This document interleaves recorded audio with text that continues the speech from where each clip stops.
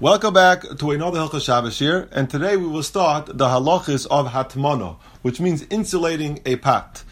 Chazal instituted an Isser called Hatmanah in order to protect us from being over the Isser Bishul. The same way there's an Isser Shehiyah, which means maintaining a food on the flame from before Shabbos, and there's an Isser Chazara, putting a food back on a flame on Shabbos. All these are Issurei Derbanan, so you shouldn't come to Bishul.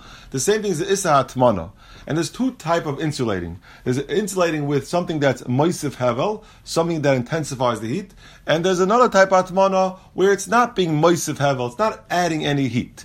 For example, in those days, they used to sometimes enclose the pot with salt or a certain type of sand, wet cotton or grass, and that Chazal say a moisif hevel. Today, that doesn't really apply, but an example today would be you took a heating pad and you wrapped and you plugged it in and you wrapped the pot with a heating pad. That would be a davar ha-moisif hevel, and that's an issa hatmanah, even if you do it before Shabbos. And the reason is because the gzeira, you might wrap the food with gecholim, with coals, and then you might come to mechatet on Shabbos. Therefore, they were geyser, you can't do hatmanah of a davar ha-moisif hevel, even if you start before Shabbos, even if you do it before Shabbos. What is the practical application of a davar ha-moisif hevel?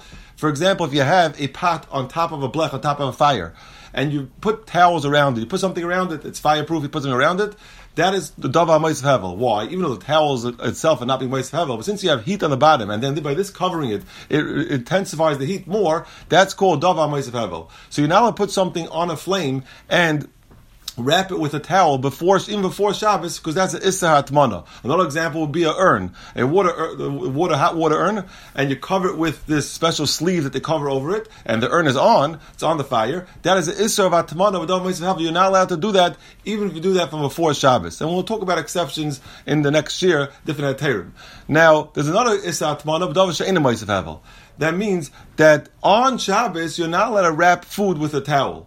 But since it's not moisif hevel, it's not on top of a flame, you are allowed to do that before Shabbos. For example, you want to cover your soup with a bunch of blankets to keep it warm. So on Shabbos, you're not allowed to take a bunch of blankets and keep your soup warm. That's issa hatmanah. But from before Shabbos, it's mutter to do.